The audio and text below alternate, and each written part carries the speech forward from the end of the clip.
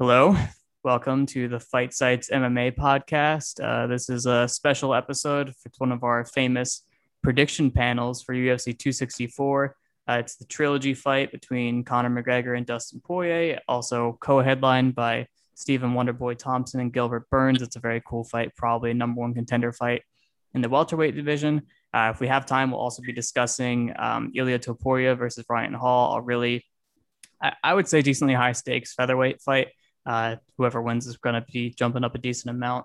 And yeah, we're going to break down all the fighters involved and give our predictions on the matchups. So I'm joined by my esteemed Fight Site staff members. We have, you might know him as Iggy, you might know him as Tuman, but he's right here on my left on my screen. And we also have Shriram, my regular co-host for the Fight Sites MMA podcast. And we have the strongest and handsomest staff member, Zach Makovsky, a longtime MMA veteran, MMA world champion, and a good writer and analyst himself. Any words to say before we get going, everybody? Words. Yeah. Yeah. I agree. Yeah. I just scared them into following a really strict format, and then I gave them the opportunity to be free form, and now they don't know what to do. So we're just going to get going. We're just going to get going. But basically, we're each going to talk about the fighters involved, and then we're going to go back to the matchups and our predictions. So starting off, just talking about Conor McGregor, definitely a fighter I was invested in for a long time in his career. As soon as he debuted in the UFC, I was very much interested. Definitely different than anything else we had seen at that time. A pressure fighter who could counter, who could kick, who was huge and athletic for the division. Enjoyed his whole run, really, even up to when he knocked out Jose Aldo. I wasn't quite the fan that I am today at that point, but I was big into him. And then, things changed, moved up the division, had to change his game a little bit, didn't quite work as well, but there have been ups and downs since then. And of course, with his personal life, we've learned a lot more about him as a person that made me like him less. But at this point, he's still a very high value fighter, high quality fighter. And this is a dangerous fight. I mean, going into their first fight against Dustin Poirier, the second fight against Dustin Poirier, everyone was calling that a terrible stylistic matchup. And Dustin Poirier, by a lot of people, is rated number one in the world at lightweight. So, despite what you think of how far he may have fallen, Conor McGregor is still a very real threat, still a huge hitter, still decently composed when he's not gassed out. Just, definitely some holes in his game that have been there the whole time that people have had more and more time to get a read on. And physically, I think he is on the decline and can't fight the way he used to. So it's limiting his tools even more. But somebody that you don't want to count out, especially physically or athletically. He can definitely still surprise people, especially early. But that's all I have to say about him right now. I would say I think we're going to get into it more when we start discussing the matchup. Tuman, what are your general reads on Conor McGregor as a fighter? Well, beyond the usual staples when people discuss McGregor, like, oh, it's the left hand, the biggest hitter at lightweight, etc., etc. What's interesting is that is how his development is kind of like defined by basically essentially him coming up with stuff to make his own game make sense, as opposed to his coaches kind of like helping him develop. Because when you look at SGB Ireland, it's not first of all, it's not a very accomplished gym. It's not a very large gym. And John Kavanagh is not exactly like, as it turned out, he's not really the MMA mastermind that everyone pegged him as. And as a result, you can also, McGregor is kind of like uniquely MMA in the sense that he kind of developed his own process, his own game. Like when you look at his very early MMA fights, it's like basically him being the bigger, more athletic, just kind of all-out insane brawler, and which sometimes hamstrung his ability to finish guys as well as he did in his later career. And then mid-career in Cage Warriors, you can see him switching towards more of a back foot game where he sort of like did the Anderson Silva thing of waiting for the counter. He waited for the guys to barge in and then run themselves onto his left hand. Then he started adding stuff like pressure. Then he started adding stuff like linear kicks to the open side, just more and more kicks. And as a result, it's kind of like, it's interesting because it kind of resembles the typical career trajectory of a of an extremely successful regional fighter, someone like Calvin Kattar in a sense, not in the precise tools that he employed, but kind of like overall conceptually. And as a result, it may have kind of put a bit of a lid on his, put a bit of a ceiling on how far he would be able to go right now when he's sort of like late in his career and putting on years in a certain sense. He's kind of maybe a bit slowing down a bit. Hard to gauge it from his recent performances because he's so inactive in recent years. Ever since 2016, he basically fought like what, 2-3 times, about that. So it's kind of like his game is basically as you described. It's pressure, kicks, and the left hand. It all works beautifully together. But the large bulk of his career was performed at featherweight, where he enjoyed certain physical advantages over other guys.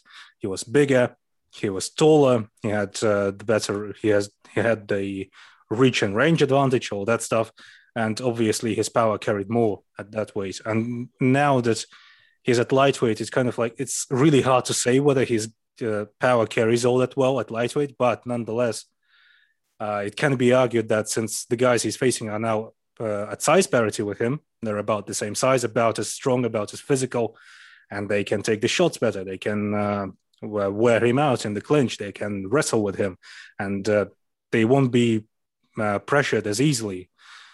I mean, people point to his bouts at welterweight, but then again, Nate Diaz is not really like, this gigantic welterweight. It's like, let's say, Kamaru Usman or or other guys that are there at welterweight. Someone like Wonderboy Thompson was also a pretty big guy. And so that's to summarize. Yeah, Nate Diaz is a 300-pound sumo wrestler. Ed is trying to distract me from my point by writing in chat. He said he's going to have a strict timeline and strict format, and he's trying to get this whole thing, trying to derail this whole thing. Anyway, yeah, to summarize, Conor McGregor, an extremely potent force in MMA, so certainly an extremely unique fighter. I think one of the only examples of a fighter who really put together a coherent game by himself, who clearly had a process throughout his whole career. But in the process of building this extremely well-oiled, well-defined style, it can be argued that he kind of over-optimized in a sense. He's kind of like a bit over-specialized for like the specific meta that he was facing in, say, the featherweight division in the UFC, and the specific meta that is kind of like works overall in MMA, like the idea of pressure and countering. And also his one important thing, very important thing, is that his overall game is really, he kind of like lives and dies by the southpaw double attack from open stance. And kind of to just allude a little bit to the previous fight with Dustin Poirier, the reason why Dustin Poirier had so much success was because many of Conor McGregor's usual avenues of attack from open stance were closed off because it was naturally a closed stance matchup, and it was southpaw versus southpaw, and so he couldn't kick as well as he could against an orthodox opponent. He couldn't employ quite the same tools as he's used to employing, like the throwaway lead left hand, which as a result, when in his insistence on throwing the lead left hand, he kind of put himself over his hips and got checked hook over and over again. And that's an important dynamic that we have to point out and going forward. But yeah, that's about the extent of my thoughts on Conor McGregor right now. I may come back to it later in the matchups section of the discussion, point some other things out. But yeah, that's all from me for now. Yeah, Tuman alluded to it. Conor McGregor is kind of a classically conceptualized southpaw fighter, and that a lot of the southpaws kind of try to emulate him, especially the big ones, because it works really well for them. If you look at someone like Darren Till, a lot of his game is like kind of a worst version of Conor McGregor and what he does. But pretty much all of the staples of the southpaw game are there with Conor McGregor. The southpaw double attack is one, counterpunching is another, and it's a lot more available if one, you're big, and two, you're a southpaw, because a lot of fighters aren't too comfortable closing distance safely when it comes to southpaws. The best example, of course, is Eddie Alvarez, who had a lot of trouble getting through that massive void of a massive southpaw just standing there and pressuring him and kicking him from range and forcing him to be the one to close distance. It's tougher to do that when you can't really use your lead hand in the way that you're used to, and Conor McGregor has generally feasted on that. So that has generally been the route to his victories. He's got really strong distance management, as has been pointed out by pretty much everyone since like the beginning of his UFC career. That's one really strong point of his game. His counterpunching is really sharp. He's got a good trigger on those, especially on his entries, or on his opponent's entries, rather, which is why Jose Aldo just walked right into it. One of the more important parts of his game, I would argue, is how fast he starts fights, because given his usual sort of cardio liability, any sort of like warm-up time sort of chops into it. And the fact that he has just such a snap read on what his opponents are going to do, how fast they're going to come in. It's incredibly important, not only in that it catches some of his opponents really cold. Someone like Jose Aldo was a probable example of that, but also that it gives him the largest amount of time to wear his opponents down with the body kicking and the head kicking and use the changeups before he stops being effective. So it's a very strong game for the first couple of rounds. I think the issues that we've seen, again, they tend to be from other southpaws. Nate Diaz was an example. Dustin Poirier in the last fight was another example, is against other southpaws, he's still kind of keyed into that rear hand heavy game, it's a really good asset when it comes to open stance matchups, because you're attacking that big void and the open side. But when it comes to close stance matchups, the shoulders in the way, your kicking isn't probably going to work as well, both in terms of that front kick that he uses and the round kick. It's a lot trickier because the shoulder's in the way for one of them, and in the other one, you have to like kick a fairly small point. And the straight, you have to get past the shoulder. So you could see even in the second Poirier fight, McGregor was using the jab, but not really as a weapon, or his lead hand rather was less of a weapon than it was a tool to still find that left hand. And he had to do so much more work than his opponent to really find it. So those are kind of the dynamics that he's working against here. And Dustin Poirier seems like an opponent that's going to test that again. So yeah, that's all I have to say for now. Zach? Yeah, I mean, like, I've always been really impressed with Conor. He's just sharper and cleaner technique than basically most of the people I saw coming up. But certainly he has a fair amount of weaknesses, and I'm a little bit starting to get a little concerned with maybe his durability. I mean, I think that's always like a question. Like he puts himself in the line of fire to land his shots. Now he usually lands the better ones, but like Mendes hit him with a lot of good shots. Floyd ended up hitting him with a lot as he faded down the stretch. He obviously got knocked out in his last fight against Poirier. Even Khabib hit him with that clean overhand.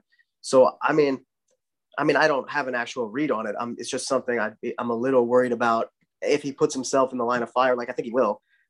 If he can take shots the same way they used to, I'm not quite sure. So I'm a little worried about that.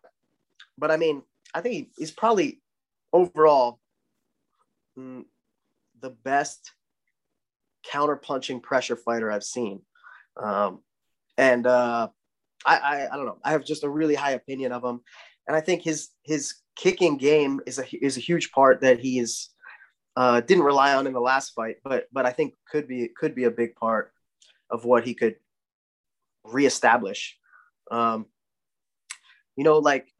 certainly any fight he's in that starts to get into a later rounds is an issue. And it's because he fights on that hair trigger. Like he's like poking at you and looking for little reactions where he reacts in a split second with a read. And that's really a hard style to maintain. Like as you get tired, your reactions are slower, like you're processing things slower, your coordination gets a little bit off. So his game isn't sustainable in long fights with a high pace. And the thing is, like, I think Jose Aldo is like that also, except Aldo, when he was like in his prime, made a career of controlling the pace. Whereas McGregor is like much more of a pressure guy, and he kind of pushes towards the action. So if he doesn't end up with a finish, I think it backfires on him a lot. But he's super strong early, like Sherm said, and obviously I think has a ton of tools. I think he could beat anyone on any given day. Yeah, I think that's basically all I have to say for Conor now. Awesome. Really good stuff. And you're going to keep the spotlight on you, Zach. And let's hear your thoughts, your little breakdown on Dustin Poirier as a fighter, strengths, weaknesses, same treatment. Yeah. He has a more well-rounded approach.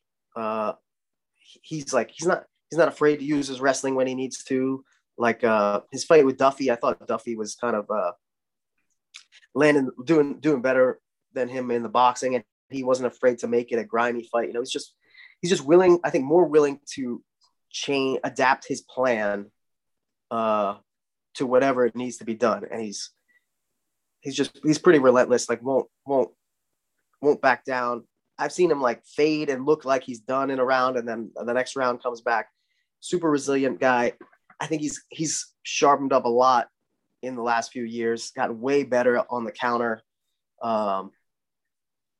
Just kind of rounded out his game and I think, I mean, I don't know, his durability seems to have gone way up too, which is interesting the later you go and the more wars you get in, because he's always in awesome, amazing back and forth fights. I don't know if the weight, like coming up in weight, had anything to do with it, but I don't know. Huge fan of Poirier. Obviously love his crawfish shell. Countering off of that, his lead hook counter like won him the fight in the last fight with McGregor, I think. I don't know. I just think he's a super well-rounded, mentally strong, disciplined guy, class act as a human being. So I don't know. That's Dustin Poirier. Sure, on back to you. Oh, yeah, I thought it was going the other way with, okay. Snake draft. Okay, my bad. But yeah, I agree with all that. I think Dustin Poirier is kind of, as I mentioned, Conor McGregor was kind of a classically optimized southpaw fighter. Dustin Poirier is kind of the opposite. We've seen in the archetype that I've compared him to before is Robbie Lawler, where rather than leaning really heavy on his rear hand and playing with the distance, he gets inside and he gets behind his shoulders and uses the right hook a bit more. It's a more unique game for a southpaw because the natural hand fight makes it really tough for fighters to fight that way. But the way that Poirier's done it has generally been effective, and specifically against Conor McGregor, the southpaw matchup meant that, similar to like Robbie Lawler looking his best against Johnny Hendricks, another southpaw, which isn't what tends to happen in southpaw matchups. It really helped him having a really developed lead hand. And the other fight where it really helped him was Max Holloway, because Max Holloway was another person who wanted to really step in and build on him. And Poirier just didn't let it happen. Constant right hook counters, playing it off the uppercut. His rear hand is pretty underratedly variable too. He throws like these wide hooks along with the straight. In the finish against Conor McGregor, he like conditioned him to expect the straight, and on the fence he threw this huge overhand. I think he drew like a parry out of Conor and smashed him with it. So lots of really fun offensive boxing from Poirier. Defensively, I think he's still kind of a mixed bag, and it goes back to his footwork being really loose. I think the way that it is a lot of Poirier's offensive potency comes from his ability to shift into range and his levers, and just the way that he's able to mix it up in that sense. But the sort of looseness of his footwork there really does compromise his positioning fairly often. The place where he saw this most clearly was in that early lightweight fight against Michael Johnson, where he walked into the pocket, pretty much gave up all positioning instantly, and Johnson nuked him. That isn't something that he's doing as carelessly these days, but it is something that he's not completely averse to. He's a lot more deliberate in the way that he's shifting, but we saw in the Dan Hooker fight both the benefits and the drawbacks of that. Dan Hooker, when he tried to step back with the jab, Poirier just shifted after him and cracked him while being like way shorter and just consistently got these overhand rights. But when Hooker sort of planted and threw with him, Poirier's positioning was pretty much always in a worse place. That's where that late second round, like he got rocked there, and that was because his positioning was all out of whack. Like he was trying to like close Hooker down, and Hooker just met him in the middle and started throwing hooks with him, and Hooker was in a better stance at that point. So Poirier he's fundamentally a very weird fighter. I said in the last time that we did this sort of panel with the second fight, I think a lot of people sort of underestimate how mentally durable he is, just because he seems like more of a person in the cage than a lot of fighters. He has all these little reset ticks, and it's really fun to watch him fight in that way. But aside from the Nurmagomedov fight, he seemed pretty much unbreakable since that MJ fight, and it's really something to behold. I think his durability is frankly, it's insane, it's freakish, and I don't think it's going to last a ton longer with how much miles he has on his body between the Chan Sung Jung fight back at featherweight, Holloway, Gaethje. I don't think the Alvarez fights were like too brutal, but you go back to Hooker again. There are a ton of really nasty fights in his catalog, and I think that's probably going to catch up with him sooner or later, but I'm not particularly sure if Conor McGregor is the one to take advantage of that. So that's all for me. Back to you, Timon. Yeah, Dustin Poirier. What's a fascinating fighter.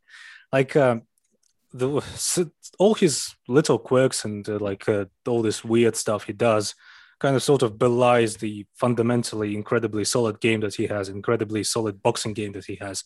He's very fluent with his hands, and whenever he sticks to the fundamentals and tries to employ a more measured approach, a more methodical process, it's just beautiful to watch him fight. And naturally, it's also beautiful to watch him fight when he just lets loose and just goes full-on berserker mode, especially in the later rounds sometimes, or when he has his guy hurt. Like Dustin Poirier unloading on someone that he just hurt a couple seconds ago. It's one of the most, I think, prodigious and impressive sights in MMA, just period. And which is something we saw in the second McGregor fight, naturally. And the way I would describe Dustin Poirier is kind of like, I think the word that describes him perfectly is an educated brawler. Really, like he's not really tied to a certain archetype of fighting. He doesn't stick to one style of fighting the same way McGregor does. As Zach had pointed out, he's much more well-rounded. He just sees stuff that's happening in front of him and he adapts to it on the fly. Like he's not really, a tactical genius or a strategic mastermind or anything, but he has a certain instinct for fighting that allows him to just sort of feel what the other guy is trying to do and come up with appropriate responses for it. And so I would describe his game as like a style of trying to take an inch and drag it out into a mile. If he sees an opening, he takes it and he just clings onto it and he just continues hammering these techniques that he can come up on the spot, if provided the matchup is kind of like sort of even. And like as we saw in the Nurmagomedov fight, like since Nurmagomedov outclassed him so badly in one area of the fight, he struggled to really do the same things that he usually does, which is fight his way out of hairy situations. His almost his entire game is kind of sort of built around like just basically he's kind of like a just fight sort of fighter. He doesn't think about really in terms of like what sort of gameplay I'm going to employ. He does try to employ game plans, but it's mostly built around just trying to fight his way out of trying to be more gritty or like more tactically proficient in certain areas of the fight as the fight goes on. And and yeah, the points about his defense, it's kind of like his style is, you could say that his style is kind of ramshackle, but it kind of makes sense overall in a way. Anyway, it's kind of like Jack Slack, I think, said that it's ugly stuff done, smart stuff done ugly. It's kind of like, in a way, it's kind of beautiful. And hang on. Yeah, the point about defense, it's kind of like he used to go for the double. His development process was very interesting. Like he started as this wildman brawler, like a shit-hitting wildman that just kind of constantly went after his guy. And then he started slapping on and on and on more, like more wrinkles, adding more wrinkles to his game. And he developed this very, like, he went from the double forearms guard to this crawfish shell. But the thing about his defense is he's like, it's hard to pin him down, Poirier. Like, sometimes he counter punches from his defense. Sometimes he just uses it as the novelty cover up. Sometimes he shows beautiful footwork. Sometimes his feet are all over the place. Sometimes he's boxing beautifully. Sometimes he's just swinging like massive overhands from one end of the cage to another, like throwing these massive baseball pitches. And then he goes back to normal boxing. It's his as Sriram said, is very human in the way he fights. He seems much more like a person than any other fighter. He's not trying to stick to the techniques. I mean, you can see the gears turning in his head, him trying to think up of ways through which he can stick to the process. He can ways through which he can get back into the fight. All these little ticks, all the nodding of the head, talking to himself, adjusting his shorts, all that stuff. Really just a fascinating character, much more of a character, I suppose. Like, what makes him interesting, what makes Dustin Poirier interesting is not only he is a very exciting and fascinating and interesting and technically intricate fighter, but he's also wears his emotions on his sleeve in a way. And I think that's why he's so captivating. But what makes him interesting as a fighter from a fight standpoint is, to summarize, is that he's once again, an educated brawler. He's basically a brawler that likes to fight, that loves to fight, and loves to have these like just insane wars. But nonetheless, he still has enough crafts to win at the highest level, despite being like quote unquote non-technical, because he's much more crafty rather than masterful, I'd say. And kind of like he sort of blurs the lines between being a brawler and being a crafty technician, I'd say. And that's my evaluation of him overall, I guess. Beautiful. Yeah, you guys nailed it. I actually don't have anything else to add other than, the thing that really holds all of that together is that he is in just phenomenal shape all the time, extremely fit as a fighter. Has this weird cardio where he'll definitely get tired. He'll slow down. But he always has a second, third, fourth, fifth wind. Like, he's never completely out, but you can, if you're a certain type of fighter, take advantage of those gaps, as Khabib did. And, there are a lot of other gaps he took advantage of. But yeah, Dustin Poirier, like, really what makes him elite, I would say, are the attributes that hold up that style. And that's true for pretty much every fighter, but it's still good to identify what those physical factors are that allow that to work. So matchup, it's their third fight together. First fight, Conor McGregor led and punched around Poirier's guard and hit him really hard a bunch of times. Then he got knocked out. It was pretty straightforward. It happened pretty quickly. Second fight, I think Poirier wanted the same kind of fight. He said, I want you to do what you tried to do to me last time, and I'm so much better now. I'm going to get you.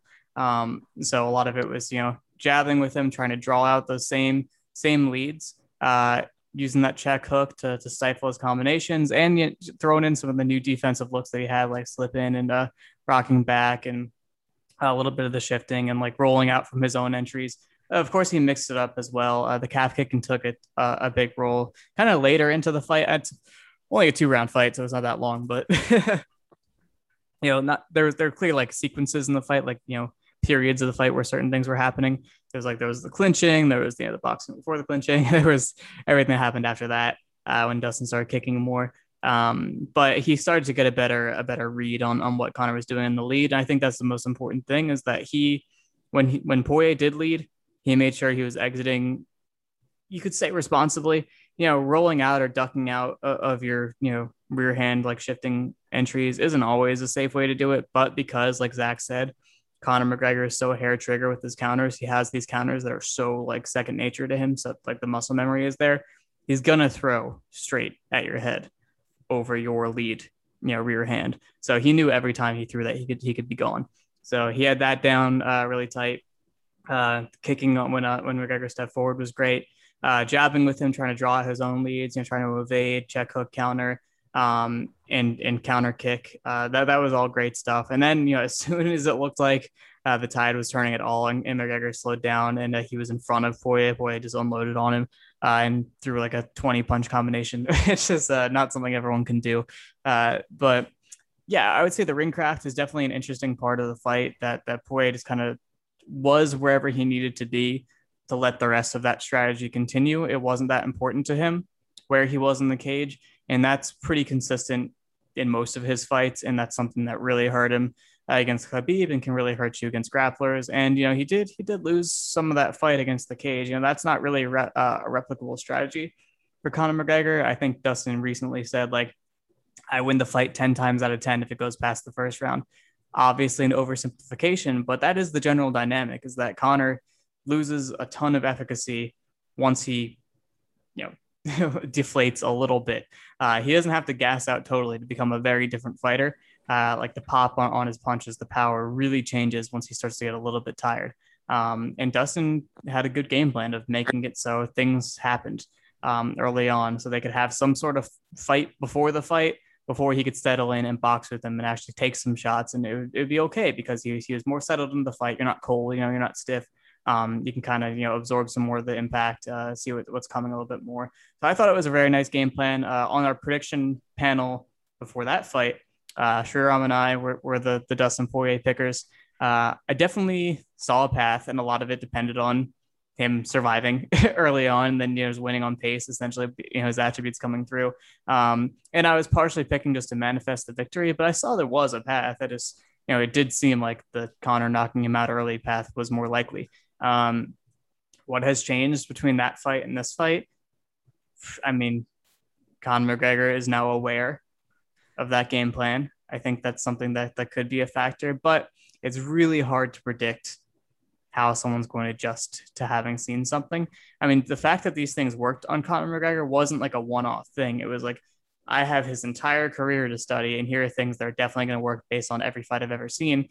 How much can you really change in 6 months? And how much can you try to change and succeed in changing in 6 months? And for Dustin Poirier, he just got some more data about what worked about his game plan, what could be better. And, he got to, test it out and have it work, and then still gets to refine it and have it work even better. So some things that I think might not work as well. Maybe his kicking game won't work as well. I feel like it's going to be one of those things where McGregor is buying into his own narrative and is like hyper focused on not getting kicked.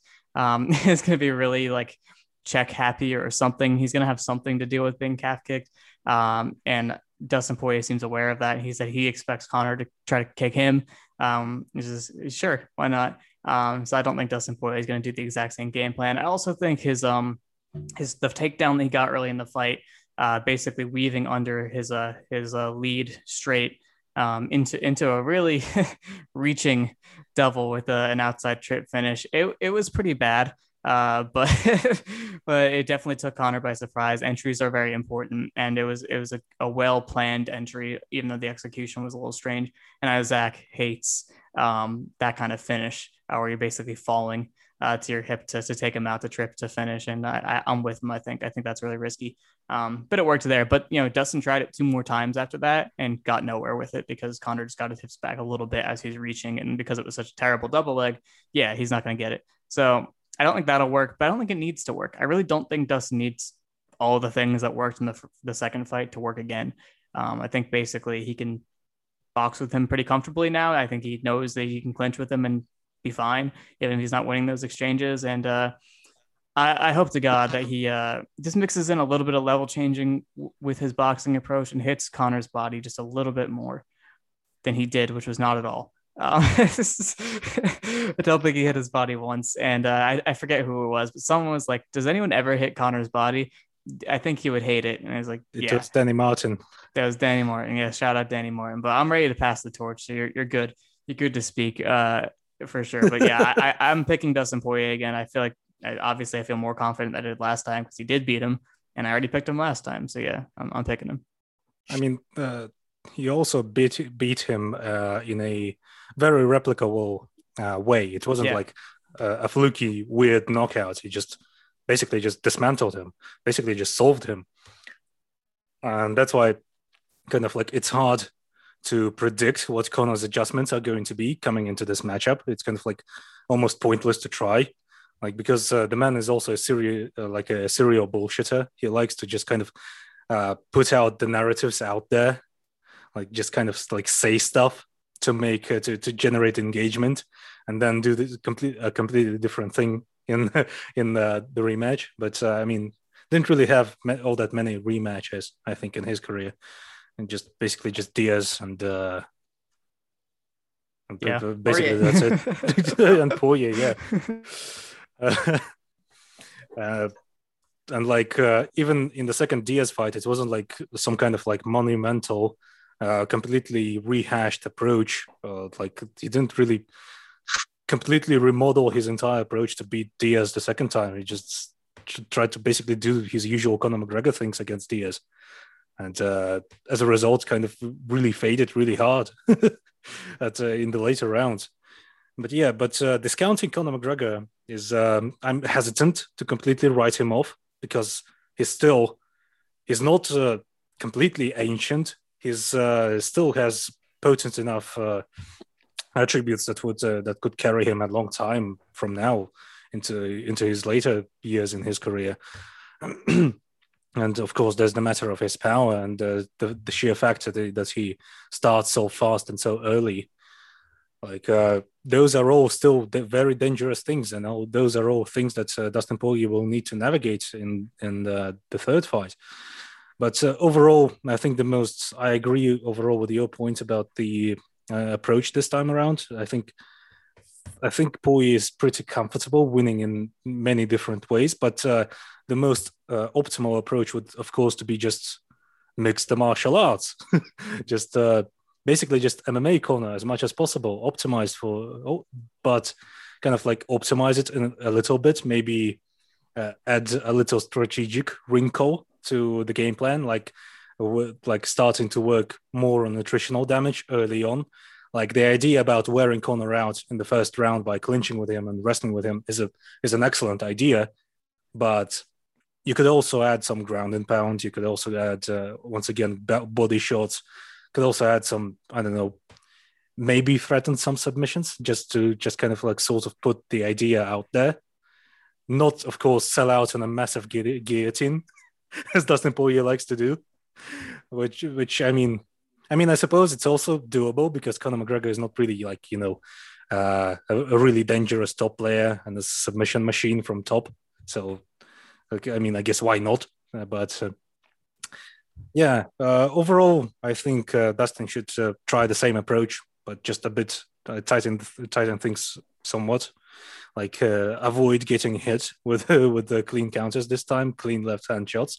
But one important point in the previous fight, in the second fight, Conor still hit him clean with that fabled left hand, the fabled left straight, and Dustin, like, it shook him up a bit, but he still took it. He was still fine with taking the shots. He still saw the shots coming, and it's an important point. Like the point about durability, I think Zach raised in the early part of the discussion, is that maybe it's the weight cut, cutting less weight made Dustin Poirier more durable. But I think there's also another aspect to this in that since he fights much more with his feet under him from a proper stance, and he's able to see the shots coming much better as opposed to when he fought early in his career when he just did this and just couldn't see anything. That's also played a factor, I think. But yeah, I think the avenues for victory for Conor McGregor are the same, really, as there are for every single Conor McGregor fight. It's this really sort of narrow lane, like just pressure and hit your guy lots in the face and in the body. That's pretty much it. Find the counter. Meanwhile, Dustin Poirier can do much.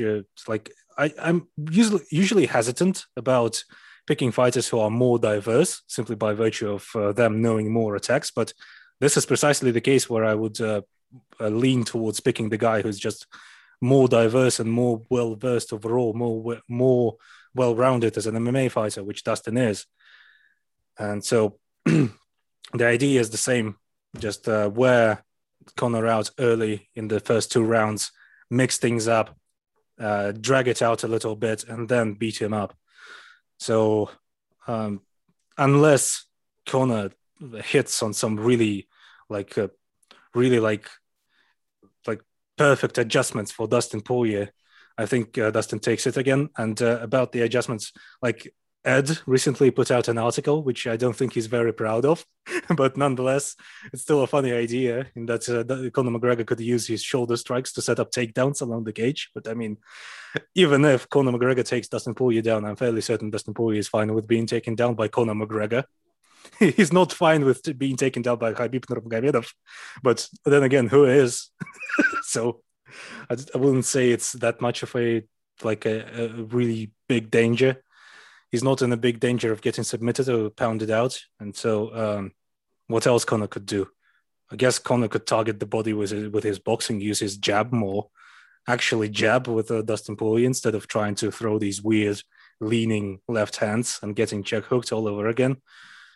So really, I know up front, I'm picking Dustin Poirier because he just plain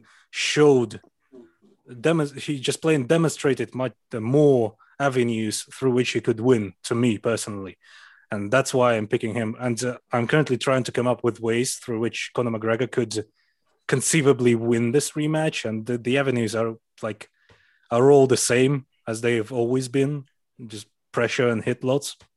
So I'm hesitant to just kind of even try and pick Conor McGregor in this rematch, not to sound biased or anything, but that's just how it is. I mean, I guess I'd have some more additional thoughts after this discussion, but I guess that's it for now. Nothing comes to my mind. Did I forget to say I'm biased? I'm biased. I'm very biased. Right, here you go, Shirom. Yeah, I have pretty much the same read. I don't have a ton to add. I think the idea of the leg kicks being completely integral to Dustin Poirier's game, I think it's a fair thing to say because he leg kicked in both of those fights. But what really changed between those fights is how much more troublesome it was for Conor McGregor to get his own game going. In the first fight, we saw it wasn't just Poirier's defense that improved. It really did improve a lot, but it was that Conor McGregor could kind of just close distance behind his lead hand super easily and start working around the guard for free. Poirier didn't allow that to happen in the second fight, started catching pitching with the right hook just immediately. And I think that's really what shut Conor down, even with Poirier's ringcraft being at best apathetic. That's kind of the way I describe it. He doesn't really care about it. And here on paper, he had a real reason to, but with range parity and with that right hook, Conor McGregor didn't really have a reason to enter in and do a ton. And that's what set the kicks up, right? McGregor now had to stand at range where he could just enter in and punch Poirier for free. So standing at range set up the kicks, but really the kicks could have been replaced with a lot of things at that point, especially later in the fight. I don't really think it's that integral. What was important was Poirier's ability to buy space early in the fight. And I think that's where the takedown threat comes in a little bit more, because the way that he set the takedown up with his usual shifting overhand, if McGregor's super keyed into that, he can maybe dissuade it. But the fact that the threat is there is probably going to be enough to get Conor McGregor backing off anyway. So the body work is another effective level changing threat to make it more convincing. The takedown threat is probably still there, even just if he shoots a little bit and doesn't get it, McGregor still has to back off to get his hips back in time. It's tough to see a ton of routes for Conor McGregor, especially since he's working with such a defined window of time. Needing to knock out Dustin Poirier in a round is an awful, terrible, it's not the place you want to be. It's not a viable route, a high percentage route for anybody, I don't think. Khabib Nurmagomedov beat him over the rounds by grappling, and maybe you could grapple him in a round. That's something that I was super shocked to see Charles Oliveira do. Needing to knock him out in a round on the feet, I don't think it's something that you're going to do with any degree of consistency, even if you are Conor McGregor. And the way that Dustin Poirier was able to survive last time, and the amount of work that it took for Conor McGregor to get his game going in the second fight, needing to really take angles to land that left hand, needing to contend with that right hook and jab and do things that he really wasn't all that familiar with or comfortable doing. I don't see him growing meaningfully more comfortable in this fight doing all those things. So yeah, it's going to be a Poirier pick from me fairly confidently. I'm where he is as a fighter, but I don't think this is going to be the fight to show it. I think Conor certainly has to make some adjustments, but I think he's very capable to make the ones that I think could make a difference just based on watching the last one. Obviously, once he got stunned, he kind of got put on the cage, and then Poirier unleashed his beautiful flurry of 20 whatever punches. But McGregor kind of sat there and tried to cover and see the shots and block them and throw back occasionally instead of just move your feet and don't stand there so he can't unleash an endless combo. all you have to do is keep moving your feet until you can like try to reset. But he was stunned, so I get it. But I think McGregor stunned Poirier a lot in that fight, several times, 2 or 3 times. I think Poirier was like really shook. But yeah, he's much better on the counter, and I like the way they counter is a little different. Like Conor's always like leaning, baiting, pull or slip, and land like a really precise counter, whereas Poirier has much more of that catch and counter you in the middle of your own shots.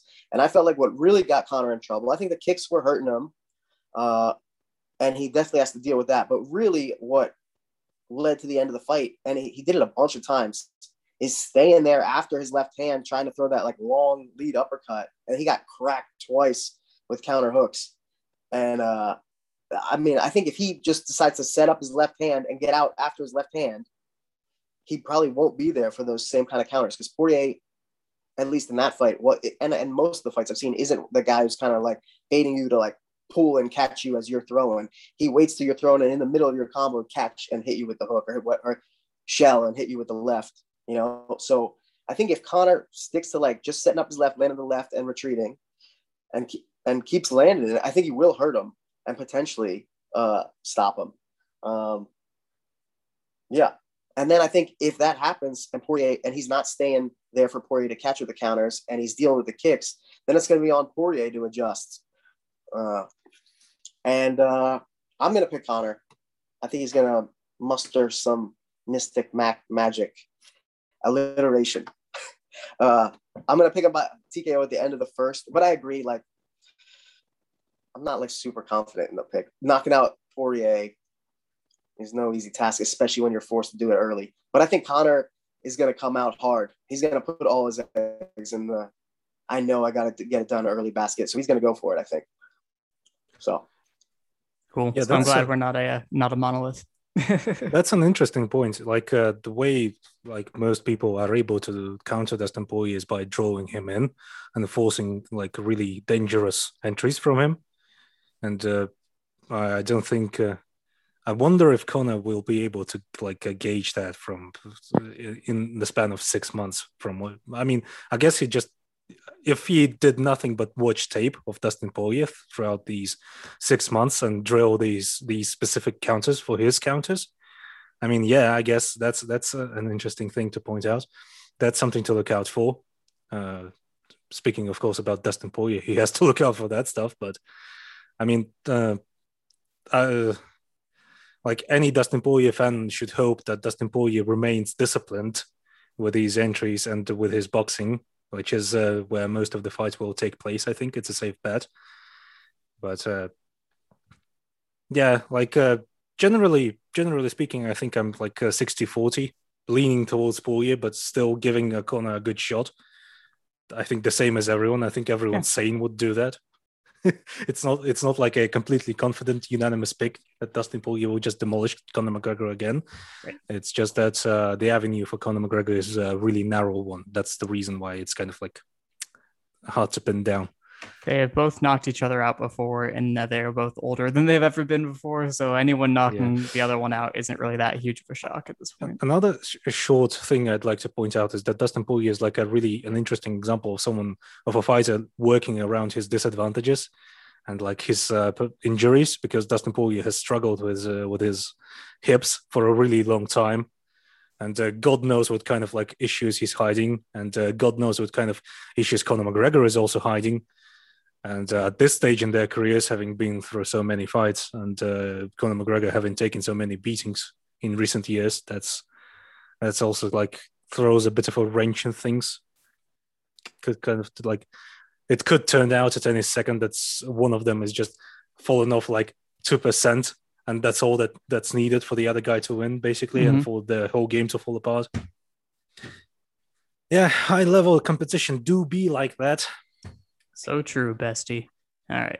So another fight that I think is at a pretty high level, maybe not the same level, but a high level regardless. And it's welterweight, where the matchmaking has been pretty bad for a while. So this is refreshing. We have Stephen Wonderboy Thompson versus Gilbert Burns, 2 former title challengers, very different styles, and one that might seem straightforward to some people Sure, I'm leaving and coming back to me. But I think it's actually a little bit nuanced. Just to he's not here, but Ryan Wagner is very confident about this fight, that Wonderboy winning, and I will try to disagree with him. But let's do this definitely at a faster pace than the last one. But let's keep the format. Zach, I'm going to have you start talking about Stephen Wonderboy Thompson because I think you know the guy. A little bit. I mean, nicest guy MMA. One of them, without question. What an amazing dude. Yeah, I mean, I know I'm like the Wonderboy, the guy who defends Wonderboy on the fight site. I'm always like, you guys don't appreciate Wonderboy enough. But I don't know. I think he has adapted his style for MMA better than anyone else has for like that type of like hands down, long stance, bouncy karate style. He takes like real subtle shifts off the center line, comes back with, you never know if he's coming or going. He's really, really amazing at it. I know a lot. I haven't trained with him directly, but I know a lot of people who have, and they all, and Ryan Hall, everybody at TriStar, Eamon Zahabi, and all those guys, and they have the highest opinion of his striking, and I believe it. And I was around when Rory was in training camp to fight Wonderboy, and we brought in Raymond Daniels, and Rory was doing really good with Raymond. I mean, Raymond's amazing too, but that style is just so. When you're really good at that style, it's really hard to deal with because they're so fast at closing distance. There's like real subtle angle changes. They're great. Like their sidekick is like a spear in the gut. It's like really hard to get around. And I don't know. I think he's one of the best strikers in MMA. I'm not gonna say he's one of the best kickboxers, which is what I think you guys mainly critique when people say he's one of the best kickboxers ever or whatever. But as far as that style is applied in MMA, probably the best to do it.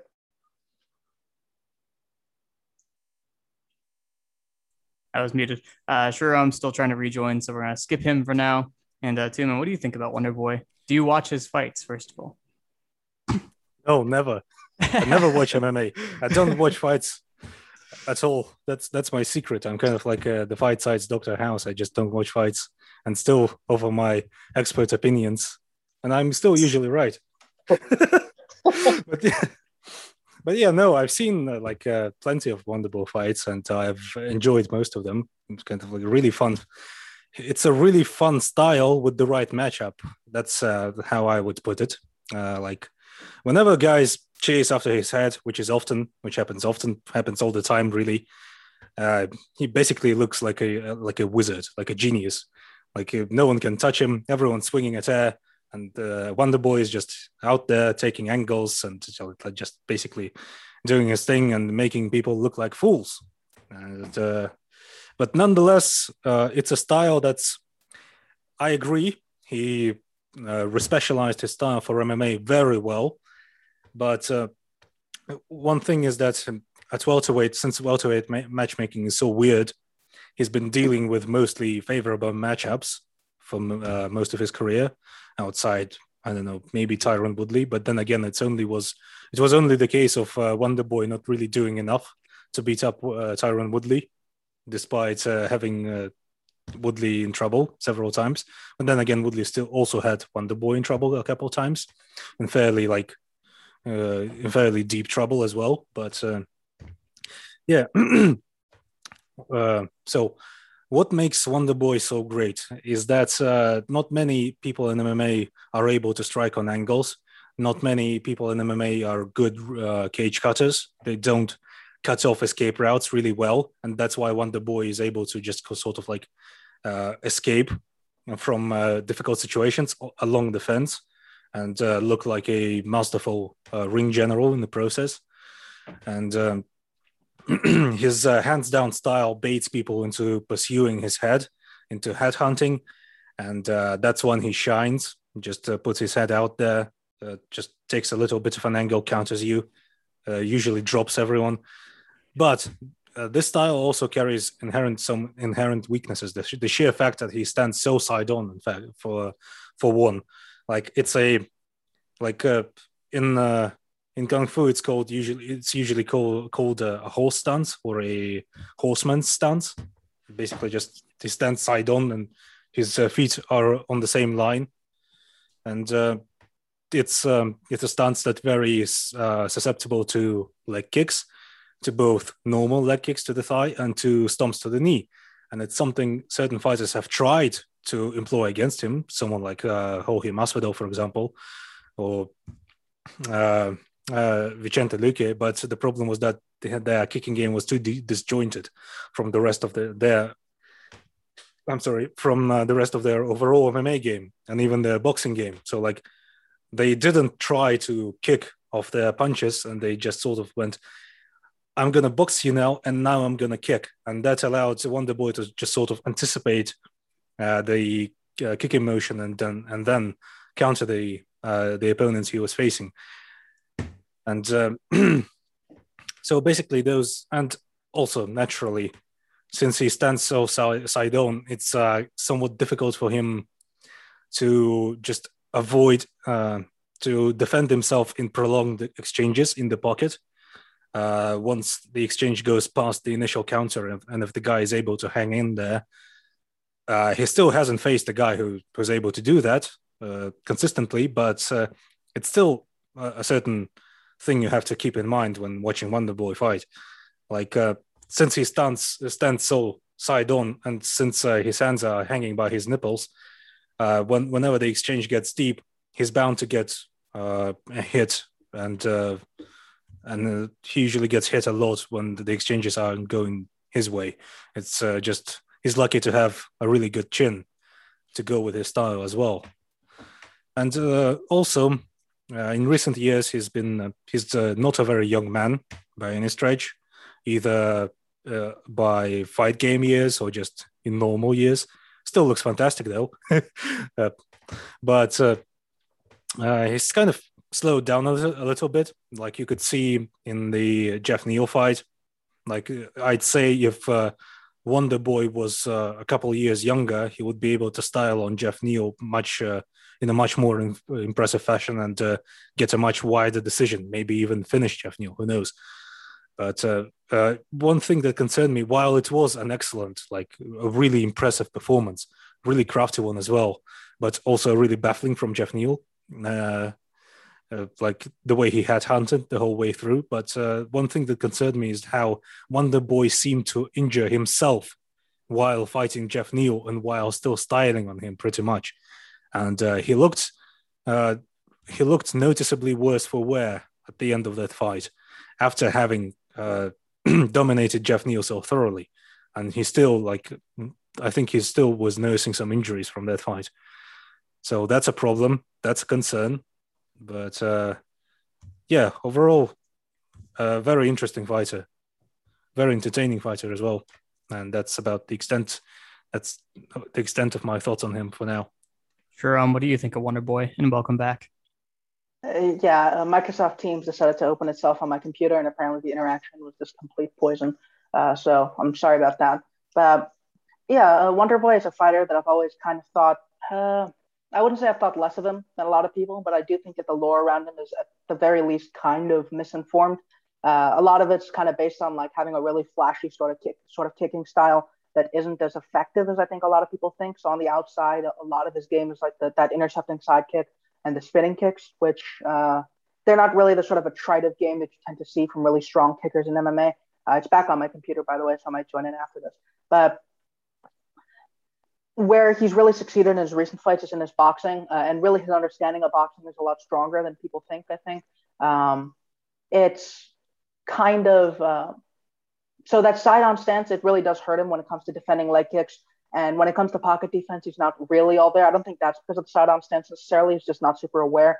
But his ring craft is, I think, what really carries his game, really, like, the whole thing, is that he's got really, really good ring craft. He's really good at getting his opponents to chase him and really misdirecting them around the cage. And I think that's really what confused someone like Jeff Neal, who could only use, like, one cage-cutting tool at a time. He started out with like trying to right hook him, and then he started kicking the body off his rear leg, but he could never like put the two together, which is really funny to me, but it was also kind of sad. But Yeah, in general, welterweights don't tend to really be too strong at pressuring. The exception being Rafael dos Anjos, who he never really fought.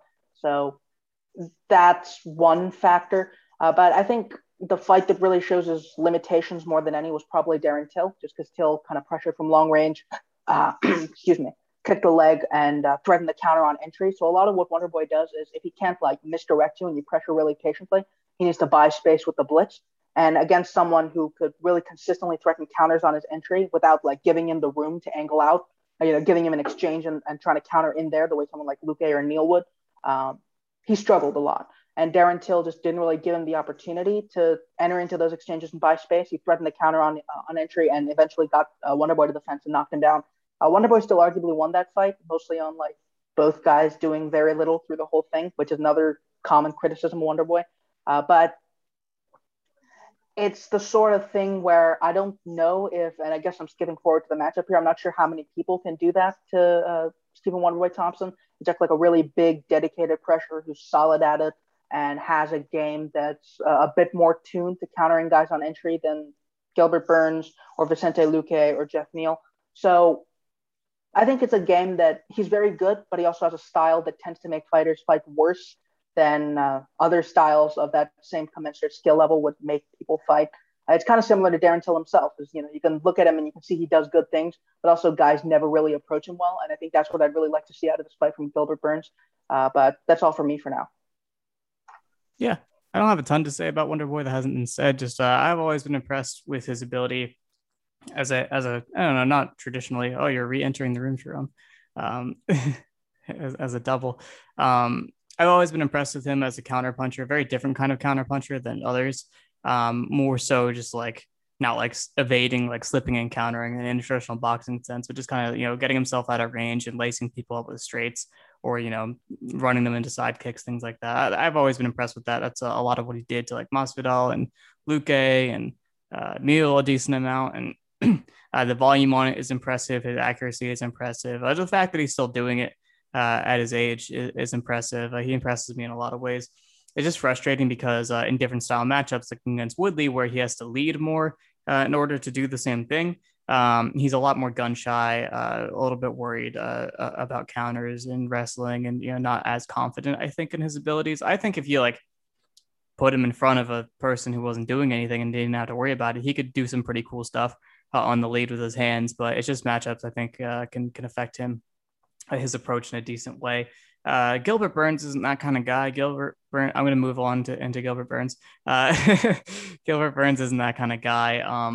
He's a hoof trained grappling based fighter. There's like 20 of those, and they're all very similar. That they throw 2-3s, and they're working on some counters. They low kick, they round kick to the body. They do some basic combinations, which is honestly more than you can say for a lot of strikers in MMA. They don't do these tried and true combinations and counters, but at his base, he's a very explosive grappler, working on his wrestling a lot. One of the most improved wrestlers I've seen from people that come over from sport jiu-jitsu, and one that relies more on leg attacks than other jiu-jitsu players I've seen. Has worked a lot with pure wrestlers, and that camp is really good for that. They have Greg Jones coaching down there. They have Kami Barzini coaching down there. They have a bunch of really great wrestlers in the gym. So if you're not getting better at wrestling at hoof, then you're not working on it, honestly, because they have everyone you need for that. It's kind of like how Dustin Poirier made these huge leaps with his boxing when he started working with a boxer, Dia Davis. It's a very similar type of thing where these guys are going down there, actually training with wrestlers and becoming good. Same with King's MMA. Those guys got all so much better at wrestling when they trained with a wrestling coach, even though that guy was like a club coach working mostly with like high schoolers. Yeah. Like wrestling and MMA, like they need that kind of work. So I've always been impressed with that aspect of Gilbert Burns. He's a really good athlete. He's very strong. Gas tank, a little suspect. He definitely drops off. I don't think it's because he's in bad shape. I think his style is just very energy intensive. He throws everything super hard, and he's liable to fall off after some time just because of the way he fights. But I mostly like his game. I was impressed with his approach to Kamaru Usman. I think that was the full showing of his strengths and weaknesses. He really put himself out there, really gave a good account of himself, was really, spot on with the counters that he wanted to hit, threw him well, threw him at the right time, threw the right ones, nailed him. Couldn't knock him out because Usman has a giant brick head. And then he tried to get back to his usual game. He shot him a few times, didn't work, and fizzled out. And walked onto a bunch of straights, which is, I can see for sure, if you're like, okay, he walked onto Usman straights, that's gonna happen against Wonderboy, probably. But I'll circle back to myself for my prediction. But let's run back through for Gilbert Burns' thoughts if you guys have them. Let's go, Shriram, since you went most recently. I think Gilbert Burns is kind of an interesting fighter. He's kind of the quintessential hoof sort of fighter, in that a lot of the guys that he gets are like grapplers first, and then he gives them like these really strong striking games that are like, they're not the prettiest or like really fancy, but they're very functional, and they're kind of prosaic, and it's fun how they're prosaic. They're like really distinctively prosaic, if that makes sense. And can you define prosaic for me? I mean, it's like the opposite of poetic in that it's functional, but that's our zone. It's boring, man. But it works pretty much. But yeah, it's that sort of game. I think a decent parallel is Vicente Luque, and that's not a drawback necessarily, but in a matchup with Wonderboy, it looks like a drawback. But Gilbert Burns, as Ed mentioned, he has the wrestling threat a lot more than Vicente Luque. He's got a really good drive, and I was actually really impressed with the way he approached Tyron Woodley. I mean, it's hard to be impressed by an approach to Tyron Woodley at this point in his career, because pretty much everyone just had to do things to beat Tyron Woodley at this point in his career. But it's the sort of thing where I kind of enjoyed his win over Woodley a lot more than the two subsequent ones, and kind of over Usman. It was definitely less comprehensive than the Usman one, but it was a lot more fun and a bit more damaging to like the head, which people tend to enjoy. But yeah, he did a good job working into range in that fight. Sort of used the lead leg kick threat and the jab to pick at him from range and enter range to blast him with huge combinations in the pocket.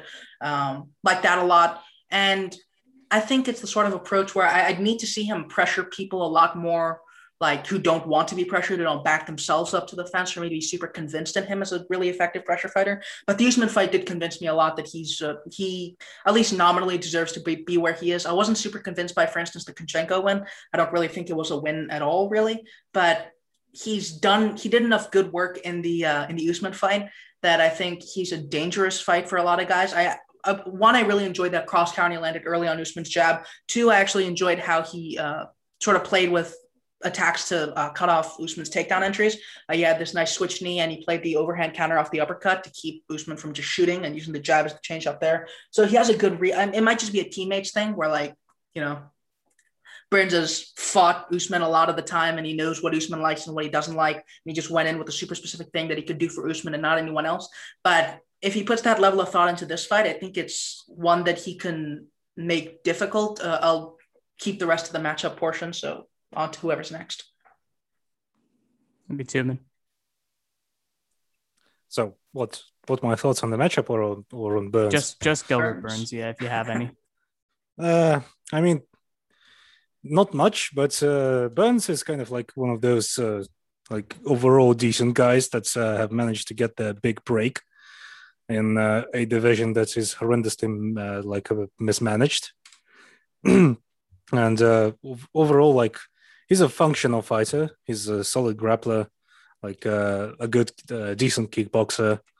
I mean, he's a Hoft fighter. What else can I say about him? He just he's decent at MMA. That's about the extent of what I can say about him. And as well, also, I could add that man has one of the better meme games on MMA Twitter out of MMA fighters themselves. So that's about the size of it. I mean, everything was covered fairly extensively by both of you. No problem. If you're good, Zach, do you have thoughts on Gilbert Burns? And then you can go into the matchup if you'd like. Am I missing out by not following him on Twitter? I saw the one coffin meme. That was a good one. I mean, he does have his moments. That's how I would put it. So, I mean, I guess it's kind of like a tentative recommend to follow Gilbert Burns on Twitter. I mean, I think Gilbert's a good fighter. He's explosive. He throws a lot of hard power shots. He gets into range to throw them, and he can blast you if you're there. Obviously, a great grappler. He can wrestle, but I don't think he's like especially adept at baiting people into takedowns. all the time. I think if he wanted to get his wrestling going, I think he would struggle a bit unless he could like back into the cage or something. And yeah, I don't know, kind of a meat potatoes, explosive guy, but I wouldn't say a fast guy. Definitely dangerous. Like you don't want to let him clock you or get you on the ground, because I think he could snatch up a submission pretty quickly too. I'm also not. I'm a little concerned about his durability. He gets hurt a fair bit, and then especially even with jabs. I mean, I know Usman's got like a ramrod jab, but I don't know. I'll go right into the matchup, I guess. I just see like I don't see him being able to track Wonderboy down. I don't really see him being able to time a clean counter on Wonderboy. Wonderboy enters with the idea of the guy's going to be countering him in mind. So he's almost always already like offline or exiting and baiting the next shot. If you throw your counter, he's going to counter that counter. And I think he's just a little too crafty. I think Burns' chance would be to get a takedown. I think he could probably, but I don't see him being clever enough with his setups to track Wonderboy down and bait him into to a clean takedown. So I'm going to take Wonderboy either by decision or maybe a late stoppage if he's landing enough. Yeah. Because I think also Burns isn't the guy that's going to sit back and try to get Wonderboy to lead either. He's going to come at him, and that's kind of Wonderboy's jam, you know. I thought Luke had a more methodical kind of pressure game. If he was going to have trouble against one of those guys, I thought Luke was going to give him more trouble. I think Burns is maybe a little more dangerous with like one shot, but I think he's going to be less likely to actually catch him with one. So I don't know. That's my thing. Back to Tumen. Yeah, I think I'm overall in agreement. I don't think Gilbert Burns really has the skill set to kind of like put things together in a way that would allow him to trap Wonderboy along the fence and exploit the weaknesses that I've pointed out in the previous Wonderboy section, namely the stance problem, the leg kicks, the pocket. Gilbert Burns relies much more on single powerful shots. I'd say he does throw in combination, but he doesn't throw in combination all the time, and he doesn't really have this. Doesn't really have an educated lead hand game, and he doesn't really have the ability to just kind of like counter right off the bat, as he would be forced to against Wonderboy. He did land a counter on Usman, but then again, Usman is not really like a striker first. So Usman is still kind of like trying to learn striking on the job. And so it's kind of like, yeah, sure, Usman got clocked, but will Wonderboy get clocked? I'd say only in the pocket. And I mean, the only concern would be for me is that Wonderboy is kind of like slowing down and starting to age quite a bit. And that's where Gilbert Burns may have an advantage as a more powerful, more explosive guy. But once again, Wonderboy is a really crafty cage, like a ring general. And so I don't think Gilbert Burns' cage craft is quite at the level at which he would be able to consistently track Wonderboy down and hurt him, unless Wonderboy has slowed down really, really badly, or like some of the previous injuries that he's taken in the previous fights have taken their toll. So it's kind of like hard to predict. It's really generally hard to predict things like that, things like decline in certain fighters. But with Wonderboy, it's reasonable to assume, since he's kind of like he's a veteran fighter. But still, Wonderboy by decision still feels like a much safer pick right here for me. How about you, Sharon? Yeah, I'm going to start out by saying I'm going to pick Wonderboy, but that's mostly because I'm going to say a lot of nice things about Burns, and I don't want it to like, you know, kind of color it. And I might change my mind, but I'm not sure I will, because I know Ed has a much better read on the wrestling matchup than I will. So I don't really know, but I think the striking's really bad for Burns. We've seen him not really command the cage as strongly as I think fighters need to in order to really beat Wonderboy. Guys like Damian Maia backed him off at will. Guys like Konchenko could buy space. It's not like the way to beat Wonderboy tends to be to command the cage better than he does. Someone like Darren Till did. And guys like Tyron Woodley, at the very least, they controlled where the fight happened, even if it's my back is on the fence and you have to come to me. They had an idea of where the fight was going to be. I don't really think Gilbert Burns has that. And if you're going to pressure Wonderboy, you need a good idea of how you're going to approach doing that. Someone like Vicente Luque, for instance, he had like some good ideas early in the fight where he started like levering off his lead hand to cut off the exit, cross countering to push him back. I'm not really sure Gilbert Burns has that. He had like a decent cross counter on Usman, but it's not something super consistent. He's shown a left hook, but a lot of it is like a lot of what he does is like after his opponent steps in, like lingers in the pocket for a second. Wonderboy isn't the type to really do that. So I think it's tough. I think Burns probably outkicks him. But also probably gets his kicks figured out later in the fight because I don't really think at kicking range he's one to really set his game up. If he gets Wonderboy against the fence, I think he's a decent threat, but I'm not really sure that's super likely. And I hope he does better than I think. Wonderboy is kind of an age liability, at least a little bit at welterweight. He's like 38, and his style is kind of dependent on reasonably thin margins. So it's going to be tough for him, I think. I think he's going to take a couple shots, a couple leg kicks, maybe a couple counters, but it's going to be a fight that looks like a Wonderboy fight more than a Burns fight. And maybe he can win against the run of play like Pettis did, but I wouldn't count on it.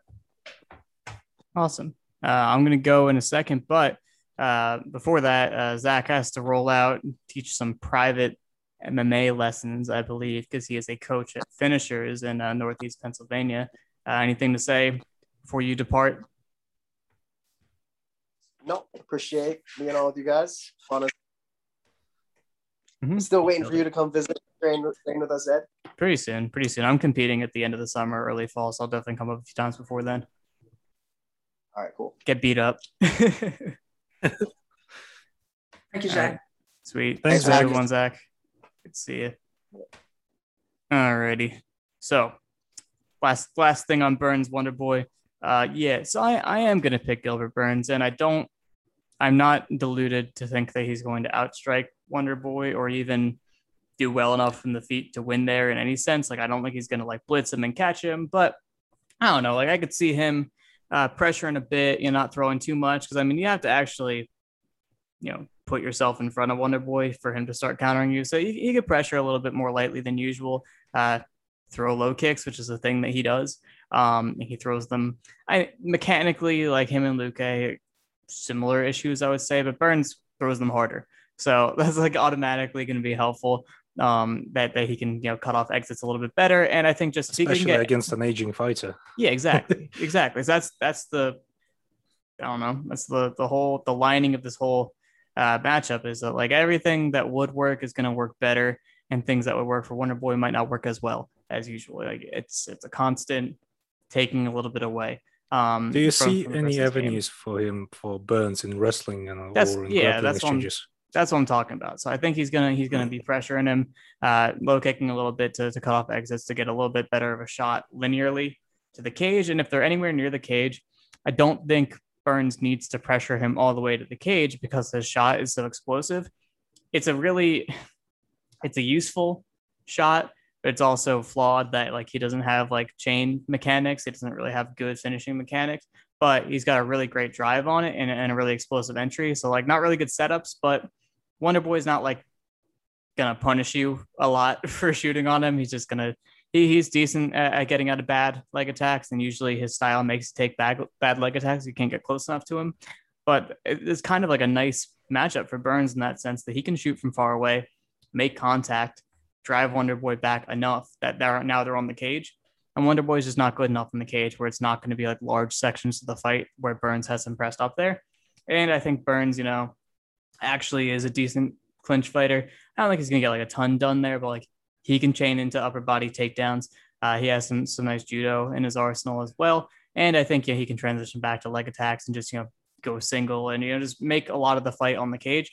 And the reason I'm really convinced of that is because Jeff Neal did it. So if Jeff Neal did it, I think a better wrestler and grappler than that is going to have an okay time doing that. So it's not a super confident read, like Zach said. The durability is a huge question mark. Like, is he just going to get sat on his butt the first time he walks into one of Wonderboy's straights? Quite possibly. But I see this where Burns' wrestling style actually does match up pretty well. This is a big cage event, right? Yeah, it is. All right. So that makes it's a pay-per-view. That makes it a bit tougher. That's definitely more difficult, but I think he can do that. And I just think he's, the younger, I mean, he's not that young, but he is the younger guy, especially in Miles guy. And I think, he's very athletic. And some people threw out the possibility that he just like explodes in and, catches Wonderboy. And I'm like, I think we're not quite there yet in Wonderboy's career where that's possible. But he hasn't fallen far enough for that to happen, I think. Yeah. I mean, it's I think that's one of the big concerns I have about Burns is that a lot of his ways of driving opponents back tends to be like these huge raids. He did that against I don't remember who he did that against, but a lot of the lightweight he did it. He did it a lot. I think he's sharpened that up at least a little bit. He didn't do it as much against Tyron Woodley, obviously. He didn't do it a ton against Kamaru Usman, but Wonderboy's kind of a dangerous guy to do that against, and the way that he fights tends to convince guys to approach him in a reckless way because they can't get close to him, and especially with the double leg, I think it's kind of tough because of how bladed Wonderboy's stance is. You can't really get to his hips as easily, but yeah, I think it's an interesting enough fight considering the wrestling dynamic. I hope Burns gets it done. Yeah, manifested it. Think it's just that kind of thing where he doesn't actually need to take him down with those double legs. It's just a tool to get the fight to the cage, where I think he can win. He can win the fight on the cage. So that's an interesting fight. Whoever wins it, well, I shouldn't say that. If Burns wins it, he might have one more to get another title shot. Especially if it's your teammate, you don't necessarily want to fight them again that quickly. If Wonderboy wins, he's getting a title shot for sure. So that is not that interesting to me because I think we're at the point where Wonderboy is a lot less interesting for Usman than he would have been a few years ago, but it's something unique that we haven't really seen for Usman yet. So that's the general problem with the welterweight, isn't it? Is that it's just Usman and everyone else, and you're just kind of sort of trying to scramble for guys who would at least offer something new and interesting for Usman, and that's why Wonderboy is, kind of sort of compelling for Usman in that way. Yeah, there's someone who can make it look like Usman's knees are actually going when they go. A lot of people I've been hearing about these knees for a long time, waiting to see. I know. It's like if Usman's knees explode against Covington, it's just not even going to matter. Where against Leon or Wonderboy, it might actually matter. So that's compelling. Anyway, last thing before we go. This, luckily for us, and unfortunately for people who are going to watch the entire thing, this card sucks. And there's really only two high level competitive fights where both the people are interesting and worth talking about. On this card, they really phoned it in for the rest of it. I think in terms of what you enjoy, there could be a lot, but in terms of what we're talking about, no, there's not a lot to talk about. They always do that for Conor McGregor headlines. You don't need cards. to, right? Yeah, it's just Conor McGregor. You're wasting people by putting good people on these cards because you get all the value you need just out of having Conor as the headliner. But anyway, there is one fight that I do want to talk about. I'm going to do it. So Ilia Topuria, perhaps the best prospect in the UFC, prospect as in only has 2-3 UFC fights now, 2, right? Also still doesn't have a Wikipedia page. Still no Wikipedia page. He's fighting Ryan Hall. And this is a very, very nice matchup because Ryan Hall either was ranked or is somebody who will probably be ranked if he wins. The most ducked and avoided fighter in all of history in MMA. Nobody wants to fight this you look at him, grappler. He's basically Kamaru Usman, but white. Yeah. But Ryan Hall had a pretty decent sport jiu-jitsu competitive background, came into MMA, and we were talking about the other day on Twitter that his approach to MMA was not, it's funny. I'm pretty sure he's a very anti-Gracie guy. I might be making that up, but it's just funny because his thing is very Gracie, that he wants to show the applications of his style of jiu-jitsu and not really become an MMA fighter. So he takes as many shortcuts as he needs to not fully learn MMA and become this nuanced fighter. So the Gray Maynard fighter, the Darren Elkins fight, or the BJ Penn fight, those are very good representations of what he does. Is he can kick on the outside, and the kicks are effective if your chin is bad, because you don't want to get hit in the face by a kick if you have a terrible chin. Like Gray Maynard is someone who like really could not take a shot at all at that point. So he really had to respect the kicking.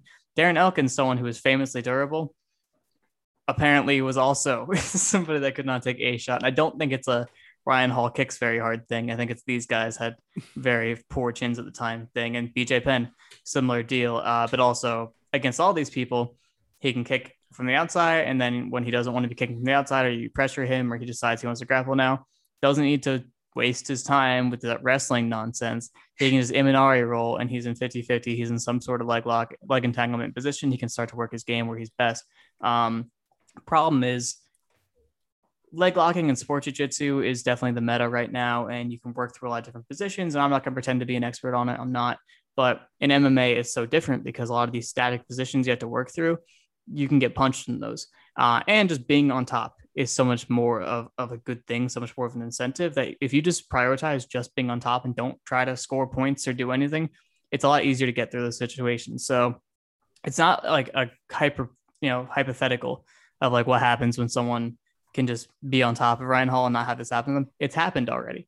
If you don't know, he was on The Ultimate Fighter and he lost before the finale to this guy, Saul Rogers, who's not doing so well right now, but Saul Rogers is British, first of all. So it's not like some like guy with great wrestling credentials. But he's a pretty decent grappler, Saul Rogers is. He just got tapped by Mads Burnell, who is much better than Ryan Hall. He's Topuria tier of talent, I believe.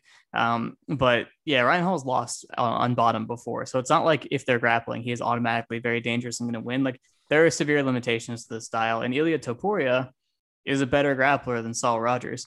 Ilia Topuria is a grappler. That is his base. He's a very good grappler out of Georgia, training in Spain, living in Spain and training in Spain. And he comes to America a bit. But Topuria being a grappler, having a really good front headlock choke series, just being a very good submission grappler in general, makes this already a really tough matchup for Hall. And he's like, okay, what's going to happen in the feet? Well, it just so happens that Topuria is also looking like puncher. Already first of all, a massive puncher. And, turning out to be probably already one of the better boxers in the UFC by virtue of just doing normal boxing stuff and applying, basics and fundamentals to being a really athletic, really physical guy who hunts the body relentlessly, really, really unforgiving body puncher. And I think he's going to beat the crap out of Ryan Hall, who got pressure boxed by BJ Penn. Yeah. All these people who come to MMA, especially from grappling backgrounds, always try to find some kind of like weird shortcuts or a meta they can exploit. But I mean, really, if you want to get good at MMA, just fight normal. Literally just fight normally, please. Learn fundamentals. Do what Topuria does. I think it was an experiment on Hall's part. And, I think he has a different agenda than just being the best fighter he can be. True. So more power to you if that's what you want to do, but it's dumb. Yes, but still, if you want to get far, if you want to be successful at MMA and not just prove some kind of point or sell instructionals for leg locks, right?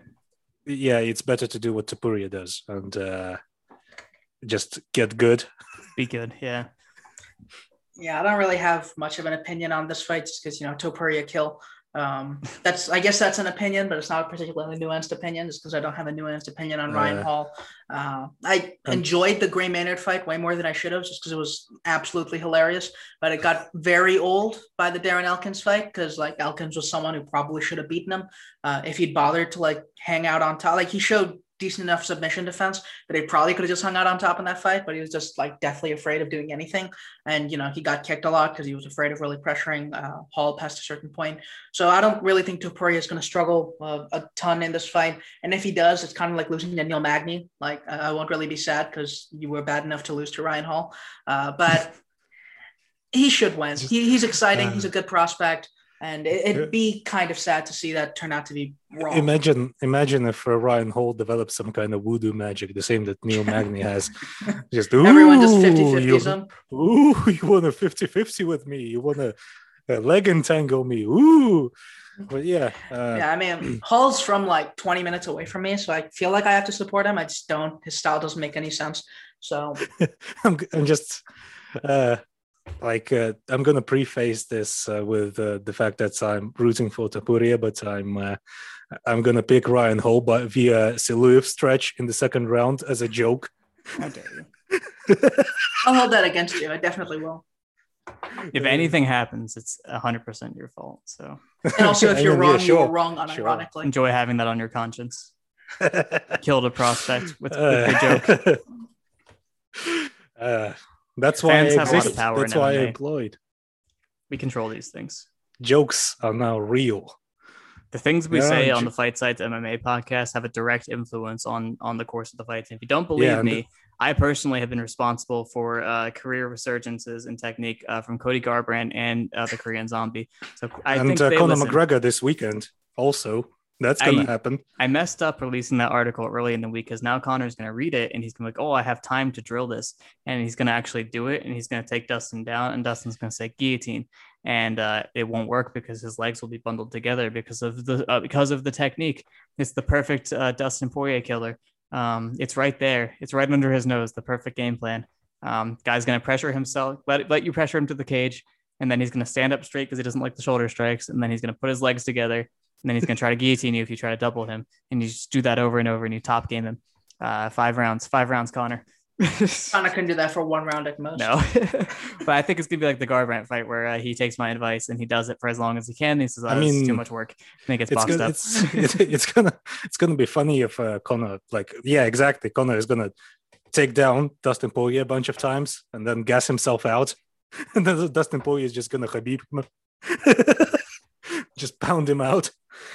I mean, this is just us coming up with funny scenarios for the fights. Funny scenarios that will happen, like how Dustin Poirier is going to top game Charles Oliveira. It's going to look a lot like the Felder fight. In fact, it's very, very interesting. And Oliveira might even be winning on the feet. But yeah, Poirier is going to win with ground and pound, or he might submit him as well. But he's going to win on top. So there you go. Yeah. Poirier got guillotine. Oliveira got guillotine before. The more I'm thinking Darce. Thinking Darce. Very possible. We'll see. I think we're done here. Yeah, this is the Fight Sites MMA podcast. This is our UFC 264 prediction panel. We made some predictions on 3 fights, and those are the ones that matter. And if you want information on every other fight in the card, literally every other fight in the card, go check out our UFC 264 full preview done by Thaniel and Dan Albert, and they did a good job, I'd say. Given the circumstances of how you do this card, yeah. All right. They've done their best to come up with some thoughts about fights that cannot be quantified at all in any way, shape, or form. They're literally braver than the troops. All right. Goodbye, everyone.